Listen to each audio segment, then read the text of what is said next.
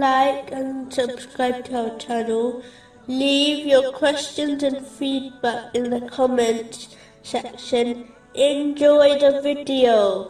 Continuing from the last podcast, which was discussing chapter 8, verse 73. And those who disbelieved are allies of one another. If you do not do so, there will be fitna on earth and great corruption. Corruption is when one abuses one's blessings, especially their social influence, in order to gain worldly things, such as power and wealth. It affects one's duties towards Allah, the Exalted, and leads to much sins against people, such as oppression. Corruption can occur from a low level, such as a shop owner who abuses their position by conning people. In fact, the Holy Prophet Muhammad, peace and blessings be upon him, once warned, in a narration found in Sunan Ibn Majah, number 4019, that when the general public cheat each other financially, Allah, the Exalted, punishes them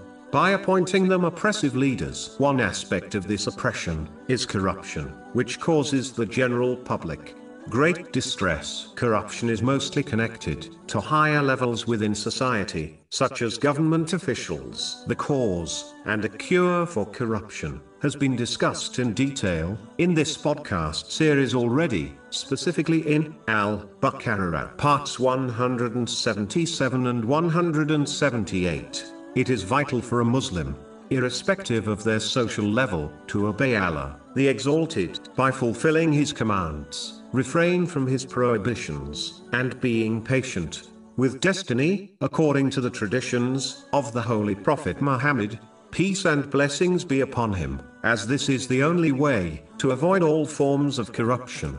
One of the reasons corruption spreads throughout society to the point that even top government officials are involved occurs when the general public themselves become corrupt, when the ordinary people mistreat others through physical or financial ways, thereby disobeying Allah, the Exalted, believing no one can hold them accountable.